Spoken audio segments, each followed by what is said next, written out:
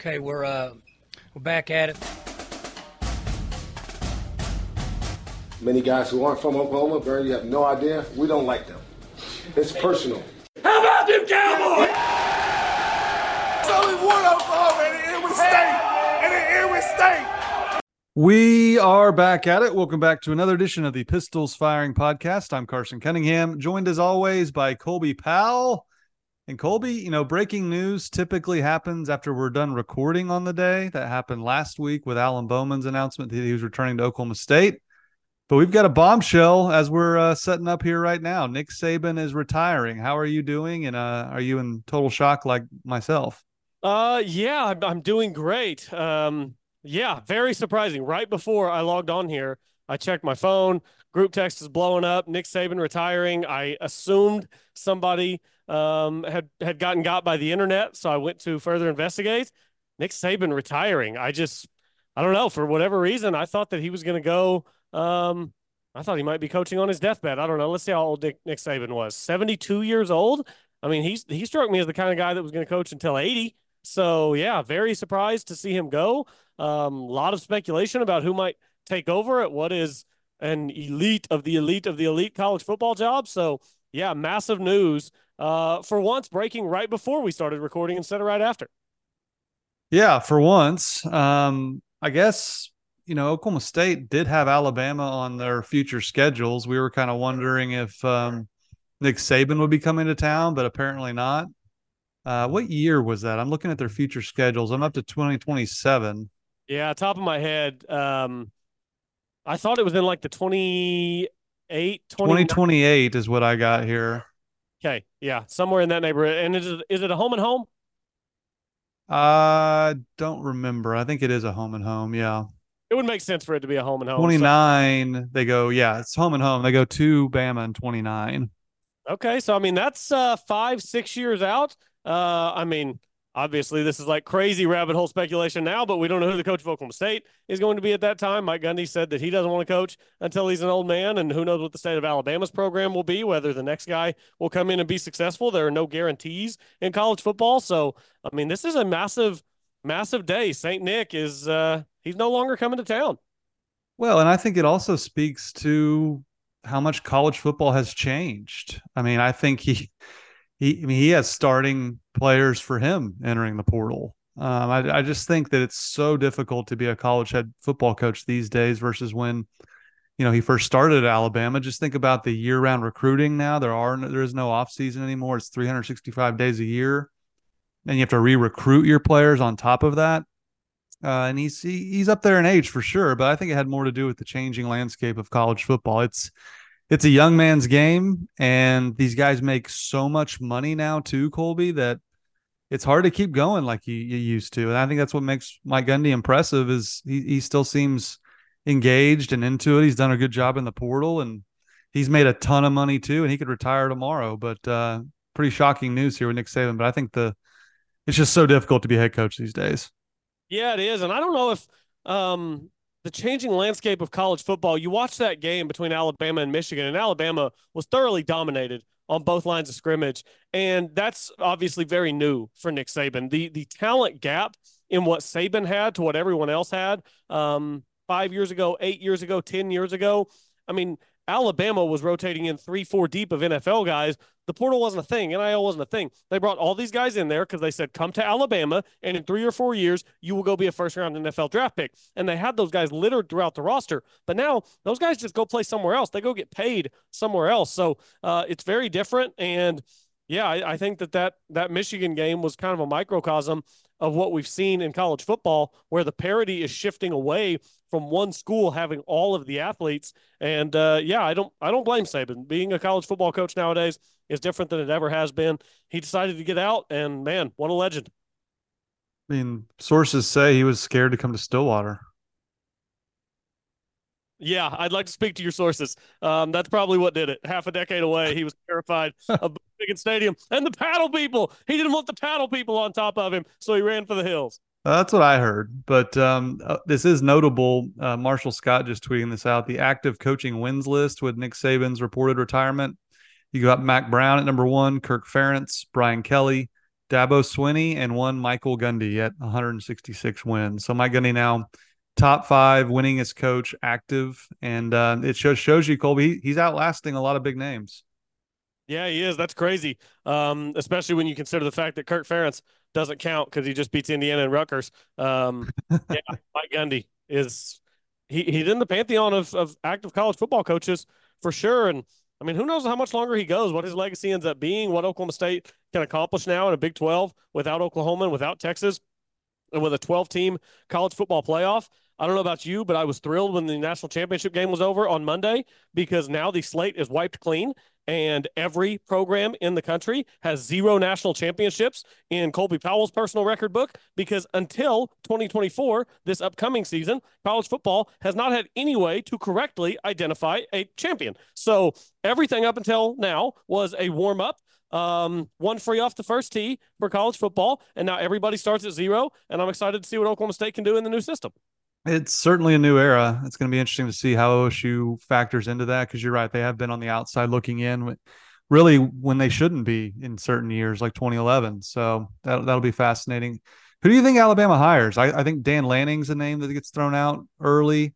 Dabo Swinney is an alum. He's a natural connection. I think Dabo's star has fallen somewhat. I think Lanning is kind of the younger version of him. Super recruiter, coached at Georgia, was a GA at Alabama.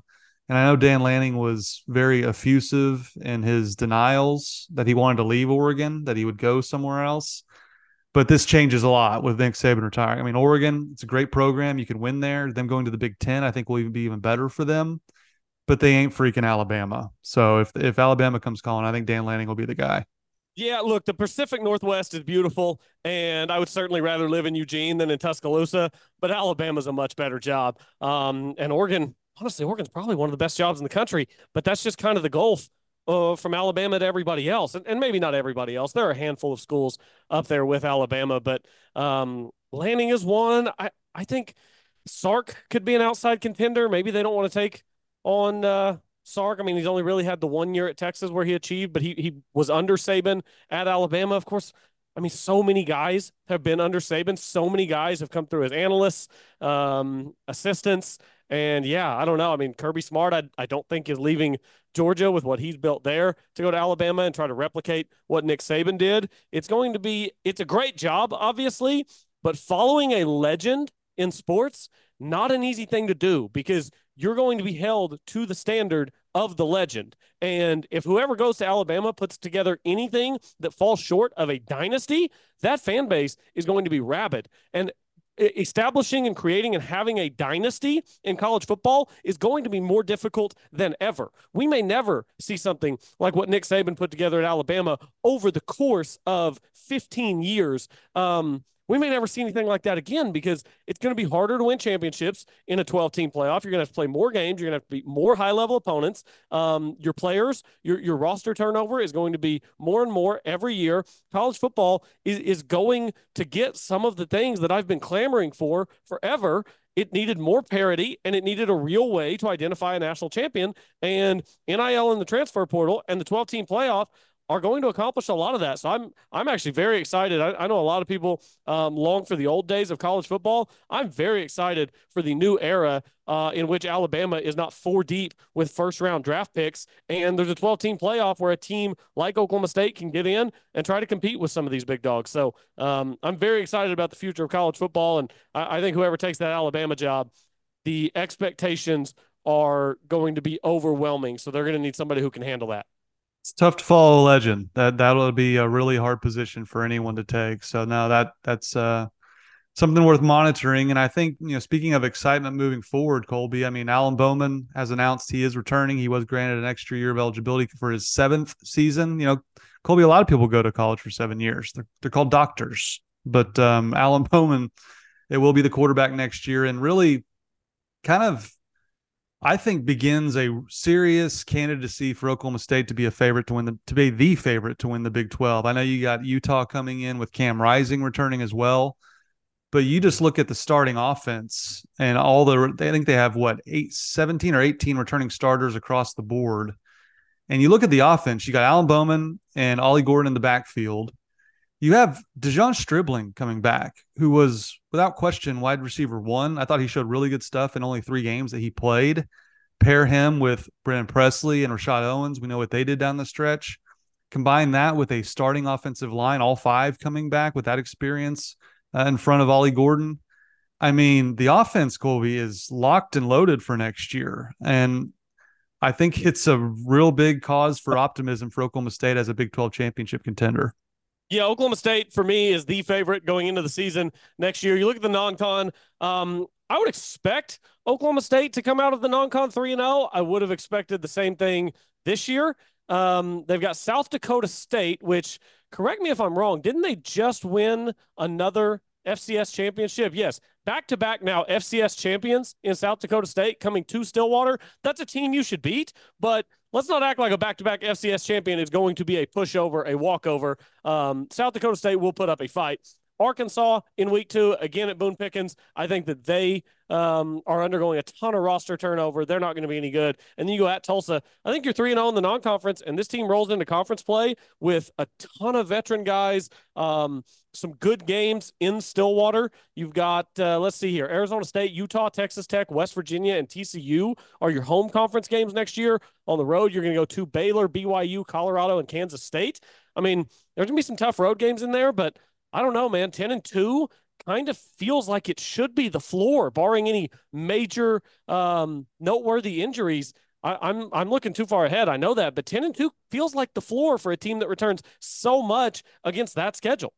No, I totally agree. And I mean, a lot of this is going to come down to health. That's been a big bugaboo. And I think the defense, we'll talk about some of the guys returning that have announced this week as well. But there's still some, on the chamber, on Pistols Fire and the message board, there's still plenty of, it's mostly positive for Alan Bowman, as you'd expect, but there's still plenty on Twitter and on the chamber that they're just not that enthused. They're kind of ready to turn the page. They recite his interception numbers. And I said this on the last pod, but do you want to go back to the South Alabama game with 200 total yards? Because the quarterbacks behind him could be capable of that again.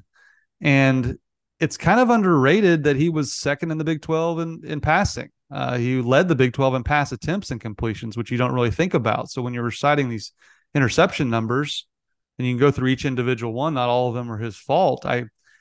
He raised the floor of this offense to a level that you want him to come back. You need him to come back because the floor will drop without Alan Bowman going into 2024. Sure, you could argue that you get someone in the portal and raise the ceiling. You could argue that Zane Flores could raise the ceiling if he gets some experience in the non-conference.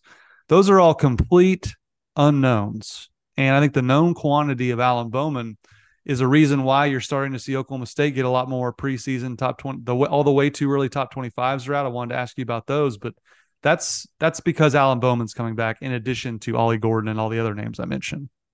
Yeah, 100%. I understand what people are seeing whenever they say that they would rather go with somebody younger. I don't think that those people are idiots. I know everything on the internet turns into you're an idiot. No, you're an idiot. I don't think that those people are idiots. I don't see it the way they do at all. I mean, you can look at the game against Texas A&M, for example. There were people on Twitter, I saw them because I wanted to check the pulse the next day, see how people were feeling about it, who said that game was proof that Alan Bowman shouldn't come back and be the starting quarterback because of the 2 interceptions. One of them wasn't a bad interception, was a great play by the DB. One of them was a horrible interception. But you know what else everyone was ranting and raving about after that game? Rashad Owens, 10 for 164 and 2 touchdowns. Brennan Presley, 16 for 152. I'm sorry, guys, that's 26 catches for 316 yards and 2 touchdowns. Like, those are your top 2 receivers? Who's getting those guys the ball? Alan Bowman is getting those guys the ball. He has a chemistry that he has developed with them. And here is a big piece of why I want Alan Bowman back next year. Alan Bowman transferred into a new system. He was not given the keys to the car. He was not told that he was the starter. He was not named the guy. He was splitting reps 3 ways through the non-con. He wasn't even getting all the first team reps through the non-con. his two leading receivers at the end of the year. Rashad Owens wasn't even a starter at the beginning of the year. He has a true wide receiver one on the outside in Rashad Owens. Brennan Presley is going to break school records for receptions next season. He has two, what I think are pretty elite receivers, and we're adding in Deshaun Stribling, who, I mean, he's the reason that Rashad Owens was on the bench at the start of the season. An entire offseason with these guys, and Alan Bowman, he's going to be 24 at the start of next season. He's a veteran guy. Yes, the interceptions this year were a problem. The interceptions for Dak Prescott last year were a problem. And guess what? He's going to finish top 3 in MVP voting. They put it together, and they made it all work. This is an offense that at the beginning of the season didn't know who Ollie Gordon was or how to use him, didn't know who Rashad Owens was or how to use him. They figured these things out. I just think Alan Bowman can be better next year than what he was this year. And is he going to throw an interception here or there? Yeah, maybe. But everything else that he does, getting the ball to Owens and to Presley and hopefully to Stribling and making key throws. I mean, how many key throws did he make on 3rd and 5 or 6 or 7 in Bedlam to extend those drives? It's just I want that veteran guy who I know exactly what I'm getting, who I know has chemistry with my receivers. I love the idea of Bowman out there with Owens, Presley, and Stribling, Ollie in the backfield. That is a lot for a defense to plan for and to deal with. No, I agree. I would reiterate all those sentiments. And I think one of the things that's lost with Alan Bowman is something I've really thought about when I was frustrated with him on the throwaways. I think a lot of those kind of tick down his completion percentage. But Adam Lunt really wrote a really good kind of post on the chamber. Again, I would encourage folks to sign up for the chamber on Pistols Firing. It's a really fun way to chat with Oklahoma State fans with all the vitriol from OU fans on Twitter. He kind of charted all of the throwaways, and he basically said, Alan Bowman had to lead the nation in throwaways. And what that did was obviously, the stat on all the sacks given up. Oklahoma State was one of the best in the country. They were number 1 in the Big 12 at avoiding giving up sacks. And he wrote this very long explanation that can be summarized as his throwaways and avoiding taking sacks and getting the ball out quick elevated this offense. I think they had the most 3rd down attempts of any school in the Big 12. That shows you sustained success on offense where you're continually getting the ball to 3rd down. That means you're having longer drives and more success. His smarts of being a 7th-year quarterback and knowing when to just get rid of it, it's something that we wanted Spencer Sanders to do way more. He would run out of bounds for a couple of yard losses at times. I think that's kind of a lost hidden figure when it comes to Alan Bowman. I thought it was a really smart idea by Adam Lunt that I had really thought more and more about and kind of talking myself off the ledge. Oh, throw it downfield. Don't just throw it away. Well, over the course of the entire season, I thought that really made the offense more efficient's the wrong word, but less prone to big mistakes that are drive killers. No, you're absolutely right. It's Warren Buffett has a great quote. What's the number one rule in trading in the stock market? Never, ever lose money. Don't take unnecessary risks. Don't do stupid things. Only do things that are positives. And yes, the interceptions are there. I understand that. I have not gone back and watched the film and charted to see, okay, how many of these interceptions were on Bowman? How many were on the receivers? How many were early in the season in those first 3-4 games when they were figuring things out? And I don't think a lot of other people have either. I think a lot of the people who are just looking at his end of season interception numbers aren't factoring those in. I've brought this up before. The BYU game, he throws a pick 6 down when he's got his heels on his own goal line. I mean, it's pretty clear Jaden Bray ran the wrong route. He's supposed to run a slant. He ran a go. He expected his receiver to be there as a pick 6. So I think that there's some nuance to those things. But I also think just the ability to live to fight another down. Okay, I'm outside the pocket. I'm scrambling. The defense won this play. This play's over. The defense already won it. I can take a sack. I can try to force it in over the middle across my body, or I can throw it away, and we can have 3rd and 4 instead of 3rd and 11, or instead of a turnover. And it's just – it's very much two sides of the same coin, right? Or maybe it's opposites. I don't even know what I'm trying to say here. But when Spencer Sanders was the quarterback, people would lose their minds because he'd be rolling and he'd try to force it across the middle of the field and it would get intercepted. And then Alan Bowman takes over and he rolls toward the sideline and he throws it into the 6th row and people are angry. I'm like, isn't that what you've been asking Spencer to do for 4 years? It's to just to throw it into the seats and live to see the next play. So yeah, I think that a lot of what Alan Bowman did this year to help this offense probably is not something that's going to show up if you just Google Alan Bowman stats. No, totally agree. Were you surprised he got the extra year? I think once we had that article that came out from the Oklahoman, or I think it was the Hutchins twins on Sellout Crowd, that gave us a little more insight into what the decision making process is. But so you're one, were you surprised, and two, do you think this? How do you think the preseason poll will turn out for Oklahoma State? I think Marshall Scott charted it. I mean, OSU is as high as 12th in our boy Stewie Mandel's preseason top 25.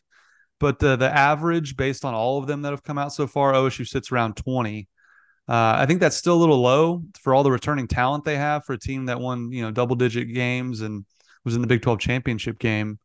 Just your outlook on all those preseason polls and where OSU sits.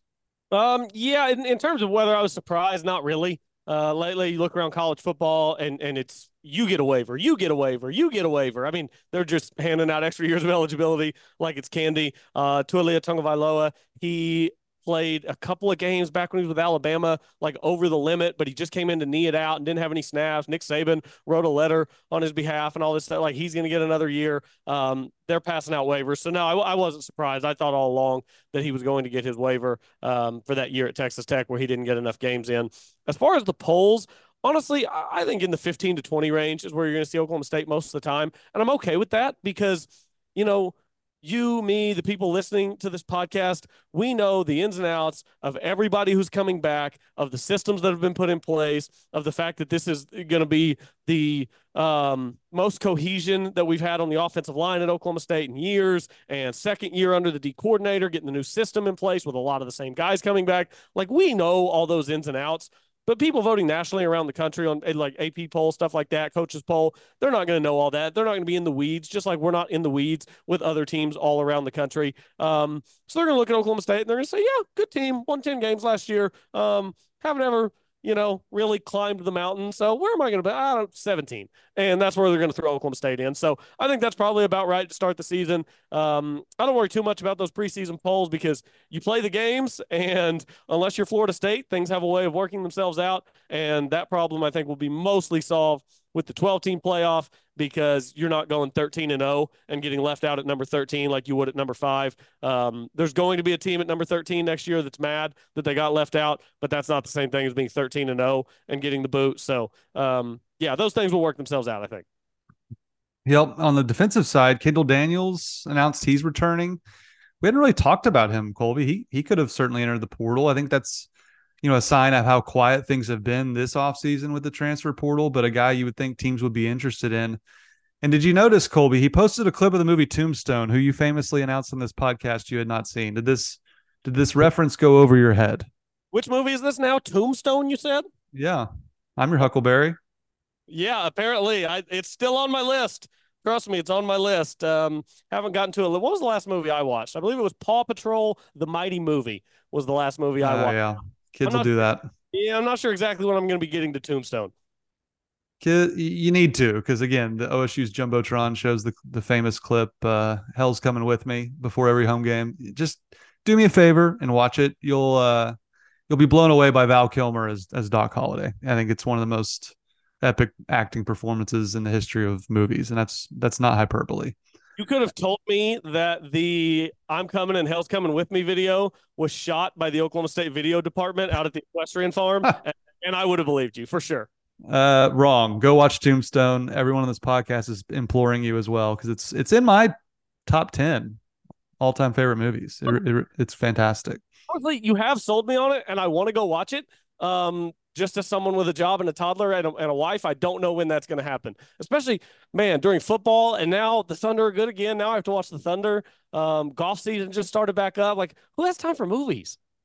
Yeah, well, I'm with you. Late at night, when I'm trying to put off going to bed, is the optimum time for me. So maybe you can sneak one in late at night. Kendall Daniels coming back. Your thoughts? I mean, one of my New Year's resolutions for OSU football, I think, should be to move him to kind of outside linebacker, edge rusher, maybe a Colin Oliver type. Colin Oliver also announced he's coming back since we taped. We missed a lot of breaking news, but Daniels, they did get the transfer from UTEP to play safety. I think that could kind of pave the way for him playing more at other positions. I'm not sitting here speculating they're just going to move him from safety permanently. I think he's a guy you could certainly move around, and a guy that certainly defenses need to be aware of where he's at. If you move him around a lot, that's something extra for them to account for. Yeah, I think so too. And I think he's still going to be a safety, but I would like to see him be less of a true safety. I don't know if it was last week, a couple of weeks ago, I compared him to like a young Jamal Adams in the NFL where they just moved him all around. And Pete Carroll, who, speaking of coaches moving on after 14 years from the Seahawks, they invited him not to come back next season, which was a little bit surprising. But yeah, I just think that he can be used. I don't think his athleticism is being used enough on the back end as a safety. I think we saw in that BYU game in the second half, they really were limited offensively, and so they were able to bring Kendall Daniels down into the box as a gap filler. And man, I thought he was so good in that role. He was popping guys. I just think you need him around the ball more instead of on the back end of the defense trying to figure out where guys are going and which crosser is his responsibility. Maybe that's just not where his skill set is best suited. And that's looking at a defense this year that gave up a ton of big plays, and he's on the back end for a lot of those. So, yeah, I think that there's going to have to be some serious searching this offseason from Brian Nardo, from the defensive staff, and from Kendall Daniels to figure out exactly how his skill set can best be utilized, because I think he's an awesome football player. I think he's super athletic. He's got pretty good hands whenever the ball gets thrown his direction. He's got the size. He's got the speed. I think he's a pretty good tackler. I just think sometimes he gets a little lost in coverage on the back end. So, yeah, I think that they're going to have to do some serious work this offseason to see, kind of like with Colin Oliver, where as a freshman he was crazy elite, and then they did some different things with him and it didn't work, and they kind of got back to the bread and butter. I think they're really going to have to figure out how to best use Kendall Daniels so that he can still be on the field almost all the time, because he is such a good player, but to where you can get more out of him than just putting him back there as a pure safety. Yep. No, I agree. That's something to look forward to as Brian Nardo moves into year two. A guy you kind of confuse him with when you're watching TV because of the dreadlocks and just the kind of a physically imposing safety is Trey Rucker, also announcing his return. So as I'm excited about all the offensive guys coming back, I know the defense didn't play as well, certainly down the stretch. That's something that they'll have to improve upon. Just getting this level of experience back on the defense is just as big, because as we know, it's a two-way game, and it's just a stark difference from last year. And I really thought Trey Rucker, after the announcement came out that he got in trouble with the law again with the DUI, the focus kind of shifted to him. I didn't think he had played as well up until that point, especially in coverage. By the end of the year, I thought he was one of their better players on defense. I thought Trey Rucker really came on week after week after week, all the way throughout conference play. So his return, I feel, is just as big as Kendall Daniels. In fact, I think he had more of an impact than Daniels did this year. Yeah, I know certainly over the second half of the season, there were a lot of instances where he was kind of an enforcer on the back end of that defense. He had some big hits, good tackler on the outside. He had some plays in the Oklahoma game that were really good. He's just, he's a good player. And like you said, things didn't get off to a great start. He did have the DUI, which we talked about earlier in the season, and Oklahoma State handled all that internally, and he just kind of went to work, handled his business, and he hadn't gotten in any more trouble, and he was a great player down the stretch for Oklahoma State. So I think that that's just another big addition on the back end of this defense. And I think what is so important for Brian Nardo is that he had year one to get the new system implemented, but now in year two, he's not going to have to teach it to a whole new group of guys, a whole bunch of guys who've never done it in game under him.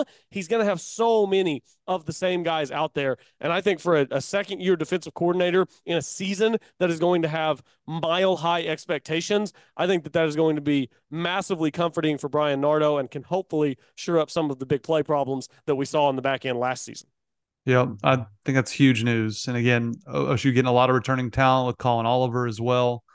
It's one of those years, kind of like 2021, Colby, when you look at all the fifth and sixth year, and then in Alan Bowman's case, seventh year seniors they're going to have on this team. That's a big advantage. We talked about that so much in 2021 about just how old and mature the team was. And that's an honest statement. Saying they're old sounds funny, but they're grown men. I mean, these freshmen are 18 years old when they show up on campus. You had those Malcolm Rodriguez's of the world that have played a ton of football, and I think they're going to be chock full of them on offense and defense. And I think that's something that's going to serve them very well, particularly going on the road, of course. But I think that's a proven model for success for Oklahoma State. Those fifth, sixth, super senior type players, and now they're chock full of them. Colby, I'm going to be very bullish on Oklahoma State in 2024, much like I was in 2023, by the way. Yeah, me too. Mike Gundy said it best. 22-year-olds are better. They're better than 19-year-olds. They just are. Better at just about everything because you've got that life experience, right? You've got that wisdom. You've grown up a little bit. You've matured. When I was 18, 19, my freshman year at Oklahoma State, I was an idiot. I was running around with my friends doing idiot things. I had crazy amounts of energy all the time. I was just going, bouncing off the walls. And, Alan Bowman's going to be 24 at the start of next season. When I was 24, I was married. My wife and I had jobs, a house, a couple of dogs. We'd settled down by that point. Like the difference between 18, 19 and 23, 24 is startling. And I think that sometimes plays out on the college football field. And it's something people probably don't give enough credence to. Just having a veteran team, young, talented guys are great, but they're still young and they make young guy mistakes. And I think Oklahoma State's in such a good position next year with all the veteran guys coming back because that helps you especially. You've got road trips next season to Waco. You're going to Provo to play BYU. You're going to Boulder to play Colorado, what I think will be an improved Colorado team. And then you're at Kansas State. Kansas State's always pretty good, even though they kind of had their offseason like what Oklahoma State had a year ago. Kansas State kind of saw a mass exodus this offseason, including their quarterback, Will Howard, who wound up at Ohio State. So they might be a little bit down. Oh, I'm also showing at TCU here next season as well. So I feel a lot better having 5 conference road games because you want to be elite. You're going to have to get through 4 of those, I would say, unscathed. And doing that with a bunch of guys who are between 21 and 24 years old just feels a lot better than doing it with a bunch of 19 and 20-year-olds. Yeah, totally. That's going to be a big, big advantage. And before I get to some of the portal guys they have coming in, I think it's important to no longer bury this. I think we got to get to it right now. That's Justin Blackman has been named to the 2024 College Football Hall of Fame class.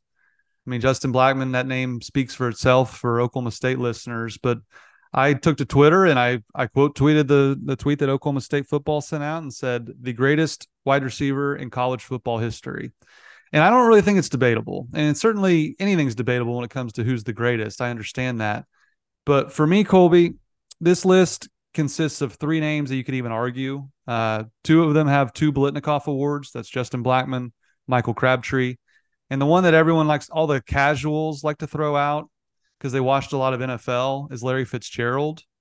And in my opinion, Larry Fitzgerald doesn't even belong in the conversation because before we even get to the stats, Colby, Pittsburgh was in the Big East back then, playing not even close to a Power 5 level schedule.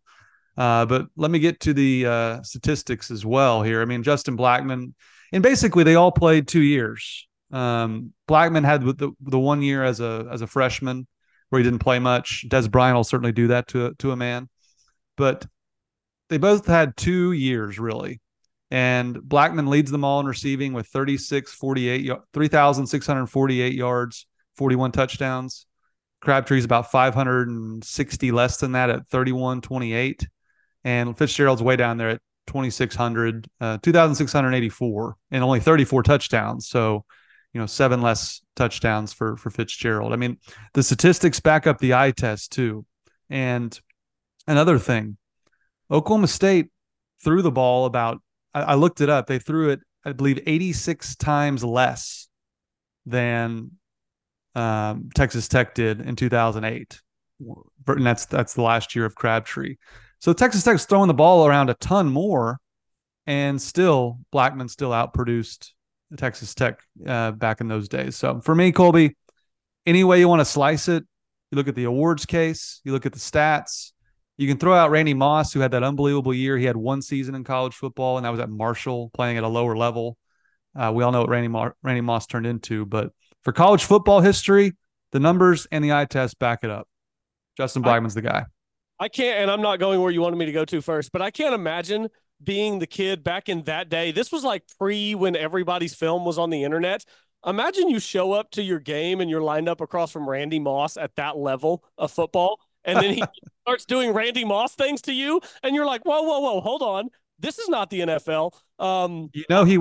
He was committed to Florida State, Yeah, that's so right. broke my heart. Got in trouble. I Oh. think he went to Notre Dame. Got in trouble there.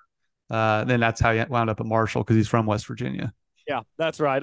Honestly, I would love to interview whoever the first corner was that faced off against Randy Moss. No kidding. When he played at Marshall. I would love to interview that guy. Justin Blackmon's the best receiver in college football history. Michael Crabtree, I think, is number 2, and Larry Fitzgerald somewhere down the list. I don't know. We could probably argue with a slew of guys after that. Larry Fitzgerald, what he did in the NFL was incredible, and he was a great college receiver. But I think there's some nostalgia baked in there too. I think people, he had a little bit of a Heisman campaign going back in the day. I think there's some nostalgia baked in there. I do appreciate you sending out that tweet because I was able to block whoever the guy was in the mentions, calling everybody stat bros and arguing on behalf of Larry Fitzgerald. I'm like, this guy can hang out in Carson's mentions as much as he wants to. I am never letting this idiot show up in my notifications. So I went ahead and blocked that guy because he was just he was too dumb to really interact with normal people. I blocked that guy too. He was insufferable. It takes a lot to get me to block someone, Colby. If they just won't stop, then you're gone. Sorry. See you later. Most of the people that I block on Twitter are not people that are interacting directly with me. It's normally like you've tweeted something and I'm like, oh my God, this person is insufferable. You're never coming in my mentions. And then I block them. I do that with you. I used to do that. Like people would get on Todd Lisenby about stuff, Matt Ravis. It's like I'll see someone in other people's mentions that is just too dumb to ever interact with, and I'll block them so they never wind up in my mentions. So y'all are kind of doing like a public service by outing these people. Yeah, I mean, you can mute conversations now, I've found on Twitter, but I didn't want that guy anywhere near my feed again. So he's gone. See you later. Yeah. Never again. Blackman was the best. He was truly unguardable. What he did in the Fiesta Bowl to Stanford, like what he did to so many teams, so many guys. It wasn't one route. He was all over the field. He and Whedon were just an unbelievable combination. He's the best of all time, and we got to watch it for 2 years. It was amazing. Obviously, we're all we love the way it ended in the Fiesta Bowl, but still very bitter about the BCS decision for a team that I think we all probably thought was the best team in the country that year. But still, the memories that Justin Blackman gave Oklahoma State fans, special stuff. That was my freshman year at Oklahoma State, Carson. That's just not ever going to be topped for me, I don't think, with Oklahoma State football. Unless they win a national championship in my lifetime, I don't think my freshman fall being the fall of 2011 will ever be topped. No, that was a special year. And so yeah, there's some Blackman getting his due, and it's well deserved. Also, Oklahoma State adding some guys in the transfer portal, Colby, picking up what I believe, some key positions. You and I speculated last couple weeks on the running back position, who was going to spell Ollie Gordon next year. He's had a ton of carries throughout this season, and the workload's been pretty significant. And there were some injuries behind him as well, and now some defections. But Oklahoma State gets a transfer portal from Arkansas. AJ Green, we've heard that name before, former defensive back for Oklahoma State. This is a different AJ Green, a running back out of Tulsa Union. He carried it 201 times and 953 yards and 6 touchdowns in the SEC. So he was a 4-star recruit in 2021, Colby. So a talented backup running back for Ollie Gordon coming into the fold. I think it's a big get. Yeah, I think that this is a huge get with Jaden Nixon going out of the way. We saw it this past year. I mean, look, Ollie's a stud. Ollie's RB1. 25, 30 touches a game. That sets in over the course of a season. I think having a backup running back, especially you would hope that Oklahoma State will be able to have a few blowouts next year. I mean, I don't think they're going to go out here and have 7 or 8 games where you can get Ollie off the field for the fourth quarter. But if you even have 2, 3 of those where he can just take that many fewer touches, 8 fewer touches in those 3 games, I mean, that's a game's worth of touches, right? So we saw what Jaden Nixon was able to do as the RB2 this season, the big play he made in the BYU game. And obviously injuries are a part of football. What if Ollie were to go down for 4 to 6 weeks, a high ankle sprain, something like that? Then all of a sudden you've only had one other scholarship running back on the roster. So getting AJ Green in, a veteran guy who has played a ton of football at the Power 5 level over at Arkansas. I think it's a big get for Oklahoma State as the RB2, and it's a clear RB2, which he knows that, and he still decided to come to Oklahoma State. So I think that that's big. He knows what his role is coming in. He accepts that that's the position that he wants to be in, and any opportunities he gets above and beyond that are gravy. But yeah, I think that this is a big get for Oklahoma State to shore up some depth in the running back room behind Ollie. Yeah, talented kid. I mean, ran for 1,300 yards and 19 touchdowns as a senior at Tulsa Union.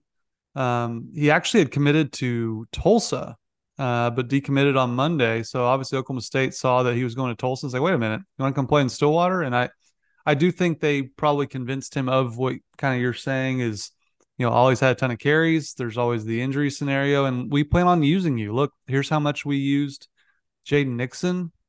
Probably didn't use him a ton last year, but they did use him throughout the last couple of years. They always play 2 to 3 running backs per year, regardless of if it's an Ollie Gordon, a Chuba Hubbard. They know it's a long grind, and it's been one for Ollie Gordon. So I think it's just this ad, along with a couple more, I think are just huge positions of need. There's not a ton of needs with all the returning players we've mentioned throughout this podcast, but there are some spots. I think running back was one, defensive end I think it's another. They get a guy from Gannon University, a Division II school that Brian Nardo came from. So obviously some familiarity with this guy. Obi Ezigbo, 6'3", 252 pounds, just looks the part, Colby. You just see pictures of this guy. He just looks like a quality defensive end for a 3-3-5 scheme. And clearly Brian Nardo is very familiar with him. And that, to me, that says a lot. I know Adam Lunt also high on this guy as well. So I think this guy and one more, I think they're really adding positions of need here in the portal.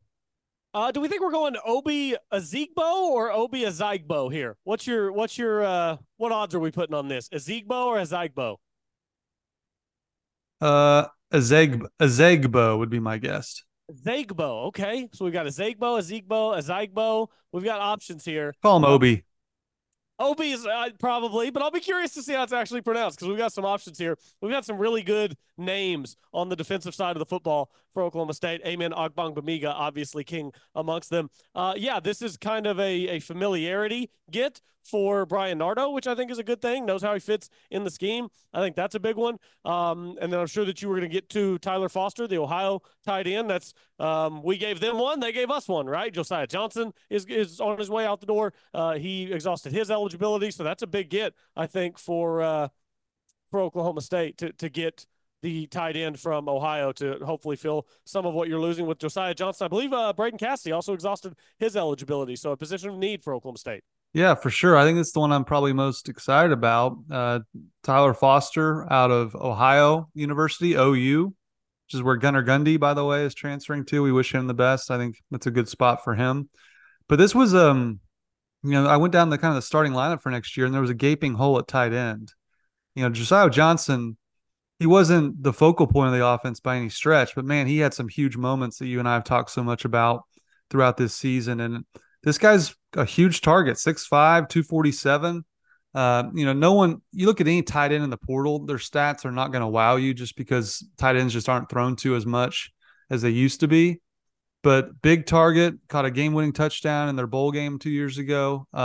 Fills a just critical need for the offense. And I'm just, again, so excited they're going to a traditional out-and-out tight end versus the Cowboy back. And I think this is a great get too, Colby. I mean, I think this is one that's going to really work well, much like Josiah Johnson did.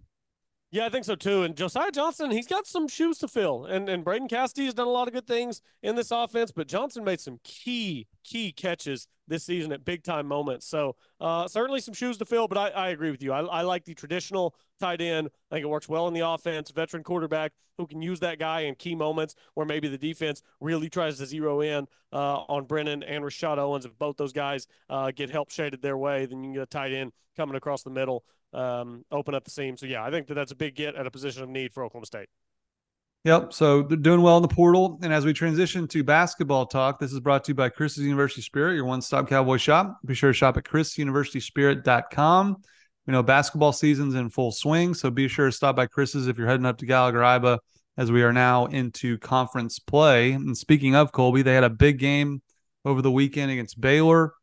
Played really well in that game. Kept Baylor really at bay throughout the game. And then, Brandon Garrison had his coming out party. But as we've seen so many times under Mike Boynton, in crunch time, they just can't buy a bucket. I mean, they went the last 3 minutes and change without a field goal into overtime.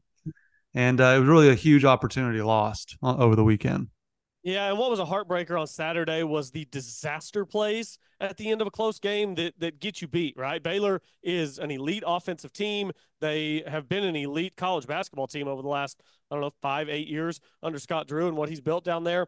And you don't make disaster plays and beat those teams. And Oklahoma State, I thought, had 3 of them down the stretch of that game. One, you get a 4-point possession on a dumb flagrant foul. You go to the line, Daly hits a couple of free throws, you get another bucket. A nice 4-point possession, you open up a 4-point lead with about 2 minutes left.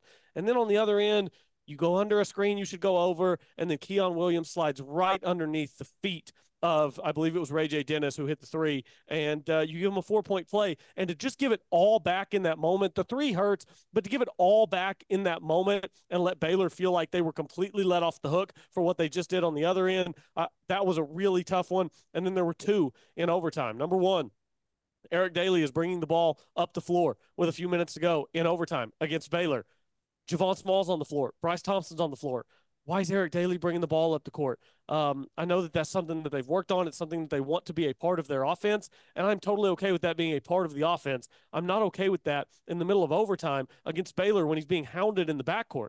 This is different than a free run to bring the ball up the floor. He is being hounded by a guard, gets the ball poked away for a free bucket whenever you've got a lead in overtime. And then the obvious one at the end, Keon Williams sprints down the floor. There's 15 seconds left. You're trailing by 1. If there's something obvious there in transition, go get it. But he just, it's like he wanted to score in transition. That was the only thing that he could focus on, was scoring in transition. And then he got down there, cut. It looked like, if I'm remembering right, I've slept since then, I think he jumped his feet, made a pass, gets it picked. It was just a tough few moments late in that game that kept Oklahoma State from pulling off a massive upset. And now you look around and you have to wonder when this team can get its head above water. It's why I said last week, and I still think now, that Baylor game was key. It was the one. Because if you could have gotten that one, then you could have felt like, okay, even if you don't do other great things in this tough part of your stretch, you're not going to start 0-4, 0-5, 0-6 in conference play. Now you've got to go to Iowa State. And then you've got Kansas coming to town. I don't know when this team gets its head above water, Carson. And last night's game in Lubbock, I didn't expect much. The overtime, just heartbreaking loss to Baylor. They had to fly into Lubbock yesterday instead of being able to fly in on Monday because there were 60 mile per hour winds on Monday. It was a team that started hot last night and then just looked tired and exhausted. Defense was terrible, gave up 90 points. But yeah, Iowa State, who just won in Hilton Coliseum over Houston on Saturday, and then Kansas comes to Stillwater next Tuesday. Yeah, gonna be hard pressed to see them winning either one of those.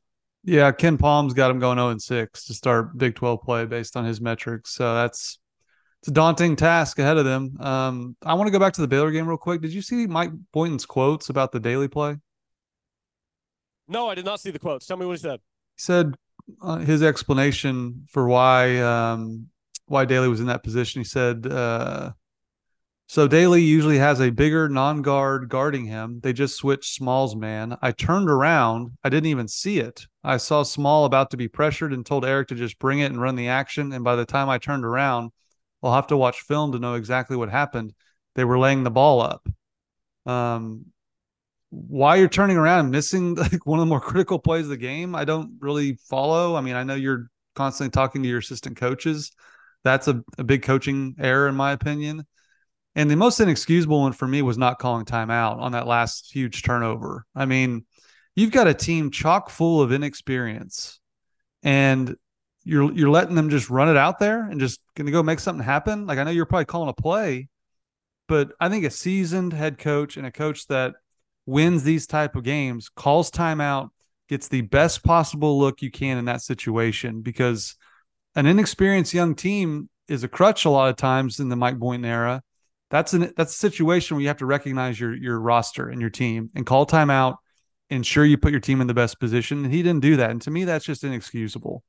I'm not going to be too vociferous on this until I watch this season play out.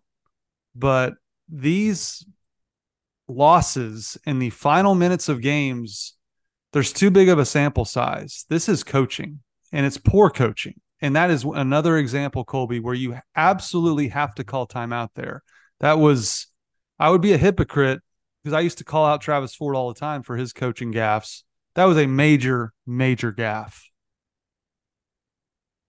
Yeah, it was. And I've been as big of a Mike Boynton supporter as anyone, and I have looked for every reason not to criticize the man because the man I love.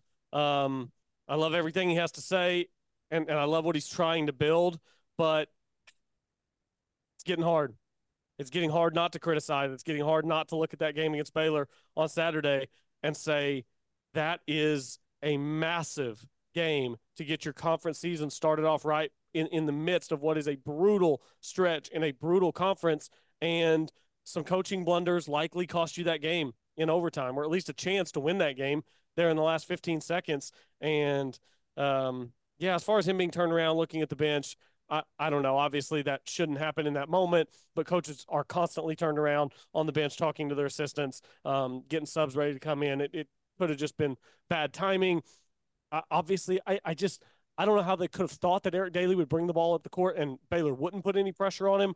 It all went bad there at the end. It's all going bad right now for Mike Boynton. And I look at this team and I see a group of talented players who aren't winning basketball games. Like I think Brandon Garrison's a talented player, but he's young. I think Eric Daly's a talented player. Bryce Thompson and Javon Small are talented players. They're not winning any games. And at some point, you do have to look toward the head coach. And I know that he knows. He said it. He said it this season. This isn't good enough. It's year 7. People expect results. And that's kind of where we are. This isn't good enough. It is year 7. People do expect results. Yes, this conference is loaded. Yes, the conference schedule is a gauntlet to get through, but it's a gauntlet because a lot of other programs have figured it out and have the right guy in place and are doing good things. And we're just not seeing that right now with Oklahoma State basketball. So I still believe in everything Mike Boynton stands for, but if he doesn't turn this season around and start doing some winning, his days at Oklahoma State are likely numbered. Like you said, we'll see how the season plays out, but yeah, I mean, he said it at some point it's year 7 and you have to start winning basketball games.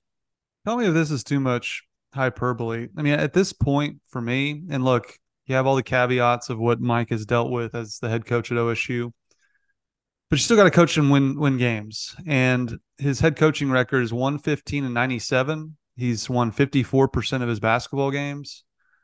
At this point, tell me if this is hyperbole. Is there a coach that could bring in that could do worse than Mike Boynton at this point? The job he's put together over 7 years, like I have a hard time envisioning them making a change and that the results would get worse. That may sound harsh, that may sound disrespectful, but I got to judge wins and losses. I got to judge this just like I judge Oklahoma State football. And I'm kind of at the end of my rope on what this can be under Mike Boynton. I mean, 54% of your games is flat out not good enough, and I think they could hire someone else that could do a better job, frankly.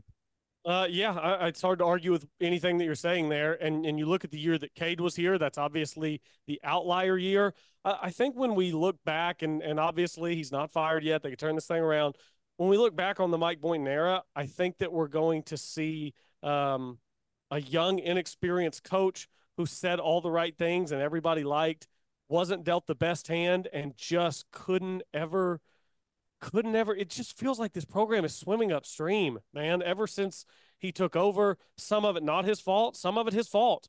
Like we're past the NCAA punishments now, which obviously were too harsh and were a disaster. And maybe it kept the program from gaining traction whenever Cade got here. And maybe in an alternate universe, things go differently without those. But that's not the world we live in. We live in the world where this is the hand Mike Boynton was dealt, and these are the results. And even with the hand he was dealt, these results aren't good enough. So I'm still rooting for him. I'm watching the games. I watched last night. I mean, obviously, I didn't watch like the last 10 minutes of that game because it was over at that point. I did keep it up on a side screen, but it lost volume privileges. It's not good enough right now, and he knows it. I don't know. Maybe he just at that point in his career wasn't ready to be a head coach yet. I don't know. I don't want to start lobbing too many macro accusations his way. I just know that it's not enough right now for Oklahoma State basketball. And Oklahoma State is fully a football school now. The fan base. I mean, I watched that Texas Tech game last night. Carson, they said that classes don't start back up until next week. The student section was packed, shoulder to shoulder. They've all got their arms around each other, rocking side to side. Great atmosphere on a Tuesday night at 7 o'clock in Lubbock. Oklahoma State doesn't have that anymore. The fan base has lost its passion for basketball, and that's sad. It really is. It's sad. Well, and the focus has really started to shift to his contract. The Oklahoman writing an article. He's under contract through 2028, earning $2.5 million per year. The buyout to terminate his contract would call for him to be paid 75% of that remaining contract, or just under $8 million. On April 1st, the buyout percentage drops to 66%, at which time it would make the buyout $6.6 million. So at this point, at the end of the season, if the results kind of stay the same, Oklahoma State's going to have a decision to make. Do you eat $6 million and pay someone else to coach the team, or do you ride it out with Mike Boynton? I think he's built up a lot of equity in Stillwater. But I think that'll be a decision that the higher ups will have to make in terms of, do you want to see Gallagher-Iba, empty yet another year? And of course, Mike could turn it around as always. We hope he does, because again, I like the guy a lot as well. But it's going to be decision time for where this program wants to go as far as Casey Schrum and Chad Weiberg are concerned. Yeah, I think there's been a little bit of a shift from me this season where years past I've said Mike Boynton is the guy that I want to turn this thing around, and he's the guy that I think will turn this thing around. And I think I'm moving closer to a belief that he is absolutely the guy I want to turn it around, and he's the guy that I want to have success with Oklahoma State basketball. But I no longer really feel that he necessarily is the guy to get the job done. So contracts are a part of that. Money is a part of that. Future prospects are a part of that with recruiting. He has still done a great job recruiting somehow. So, yeah, I don't know. There's a lot of questions to be answered over the next 3 months for Oklahoma State basketball. For sure. Let's get to the toast of the week, brought to you by Yingling, America's oldest brewery. Be sure to check out Yingling at your nearest location. Again, I highly recommend the Flight and the Lager. These things are going off the shelves like crazy, so we appreciate Yingling sponsoring the toast of the week. A lot of directions to go nationally, locally. Where are you going in this one? I'm going somewhere I've gone recently. Christmas might have been a few weeks ago, but Rudolph is still in town. Mason Rudolph, baby. He only needed to make one big-time throw last week in a downpour, freezing rain in Baltimore, and he made it to Deontay Johnson for a long touchdown. They get into the playoffs as the 7th seed. They're going to Buffalo this weekend, and it's going to be nasty. It's going to be cold, wind gusts up to 50 miles an hour. It's just going to be a nasty game between the Steelers and the Bills. There's going to be weather all over the NFL playoffs this weekend. For Mason to stick it out, I mean, it looked like he was close to the end of the road in his NFL career, and he has now gotten the Steelers 3.5 weeks ago. They were 7-7. The fan base was starting to get frustrated with Mike Tomlin. There were rumblings that maybe the Pittsburgh Steelers would move on from Mike Tomlin and just get a fresh start, move on from Kenny Pickett and get a fresh start. Things were not good in Pittsburgh. And then Mason comes in. He plays 3 games. They win all 3. They look great offensively in the 2 that weren't played in freezing rain. And now they've assigned Kenny Pickett a clipboard, their first-round pick from a year ago. He's going to sit on the sidelines and watch Mason Rudolph go into Buffalo in 40, 50-mile-an-hour wind gusts and try to beat Josh Allen. So it's a tall task. Don't know if he can do it, but I am just so happy for Mason Rudolph because I think he at least in this opportunity has proven to himself and to GMs around the league that he is worthy of being a quarterback in the NFL. Starter, backup, he's worthy of being in that league. And that was a question a month ago. Could not be happier for Mason Rudolph. Yep, that was fantastic. The photo opportunity after the game, Justice Hill, Jalen Warren, and all those guys, Tylan Wallace, that was Mike Gundy had to be smiling ear to ear there. That was pretty cool. And again, I think Mike Gundy's saying, hey, you keep saying I can't recruit. Look at all these dudes I got in the NFL. Yeah, no doubt. And by the way, if Pittsburgh does pull off the upset, which I think is possible in that nasty weather, if Josh Allen wants to try to throw it 40 times, which oftentimes he wants to do, if Pittsburgh could pull off the upset, then the following week we would get Mason Rudolph and Jalen Warren v. Justice Hill and Tylan Wallace in the divisional round of the AFC playoffs. That would be a lot of fun. Yeah, that would be awesome. I'm going to pour one out for college football. We had to suffer through what was a Big Ten title game in the national championship. We had to suffer through the insufferable Jim Harbaugh winning a national championship after cheating his rear end off. He's such a tool. Again, Jim Harbaugh's first 6 years at Michigan, one bowl win, no Big Ten titles, 0-6 against Ohio State.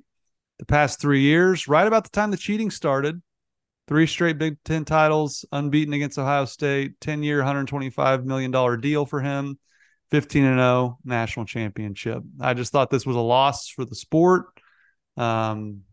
Michigan's, I'll give them credit. They're a lot better than I thought, especially on the defensive line. They were dominant. I thought they got the benefit of some calls in that game, some injuries to Penix and the running back. The running back was just beat up after his first carry. I don't know. It was a disappointing end to this season. And, it's a shame too, because Michigan hadn't had an outright national title in like 30 something years. I was hoping that would continue. I believe there won in 90, was it 97, 98? That was a split with Nebraska. 97 Nebraska would have beat the brakes off 97 Michigan. It would have been a bloodbath. It was split, but I thought their only outright title before that was like in the 40s. Oh, maybe that was it. Am I wrong about that? I don't know. Again, I didn't love Monday night at all. I was heavily rooting for Washington. Thought in the third quarter they might be able to pull it out and make it a game. Michigan was just too much. The thing is, Michigan was a really good team this year, and they still had an assistant in costume on the Central Michigan sideline stealing signs. Like, they were the national champions, and Jim Harbaugh coached, like 60% of their games because he was suspended for nearly half the season for multiple different infractions. Like, it just yeah, it's an odd national champion, right? It doesn't feel like a program worthy of being celebrated, and that's rare for a national champion in college football. So, yeah, I just take comfort in the fact that I'm chalking everything up to and through that game as college football's warm-up, and now we get to a real sport with actual parity and a real way to decide a national champion. So, congrats on winning the last practice hole, Michigan. Yeah, that was I found this kind of funny too. This guy Steve Berman tweeted out so many memories from Jim Harbaugh's 49ers tenure, but my favorite was when he wore like 5 layers of tucked in crew necks and khakis at Lambeau. I retweeted this and I said, when Gundy goes to Provo in late November. That's great. He looks like the Michelin Man. He's got like maybe like 10 sweatshirts on with the crew neck, and that's Gundy's adverse to the winter coat too. So I could see Mike doing that in Provo.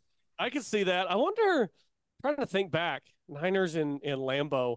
Was that the game where Kaepernick ran for like 230 or something crazy in the cold up there? Yeah, he had the Niners rolling. He's too much of a jackass to maintain a NFL job. That's why I don't think he's going to the NFL. Yeah, I think that there's one owner crazy enough to hire him. I shouldn't say that. There's probably several owners. Some of these guys are nut jobs. But I could see Mark Davis in Vegas hiring him just for the name, just for the splashy name in Vegas. Yeah, that would make a lot of sense. But I also want to give honorary toast to Justin Blackman once again, most dominant player I've witnessed. I was too young to watch Barry Sanders when he played at Oklahoma State. Blackman was like watching Adrian Peterson play wide receiver, just complete physical domination. That Stanford game, chock full of NFL guys in the secondary lining up against him. It was man amongst boys, and he simply did not let OSU lose that game. They were down in that game the whole time until they kicked the game winner, the game winning field goal. And Justin Blackman is, in my opinion, the greatest college wide receiver in history. So shout out to him, and I hope he enjoys getting enshrined with all those names. Yep, we share that opinion. Honorary toast as well. I was watching Red Zone the other day whenever it wrapped up, and they did their top plays of the year. Any guesses as to what number 1 was on Red Zone's top plays of the year? Was it Tylen?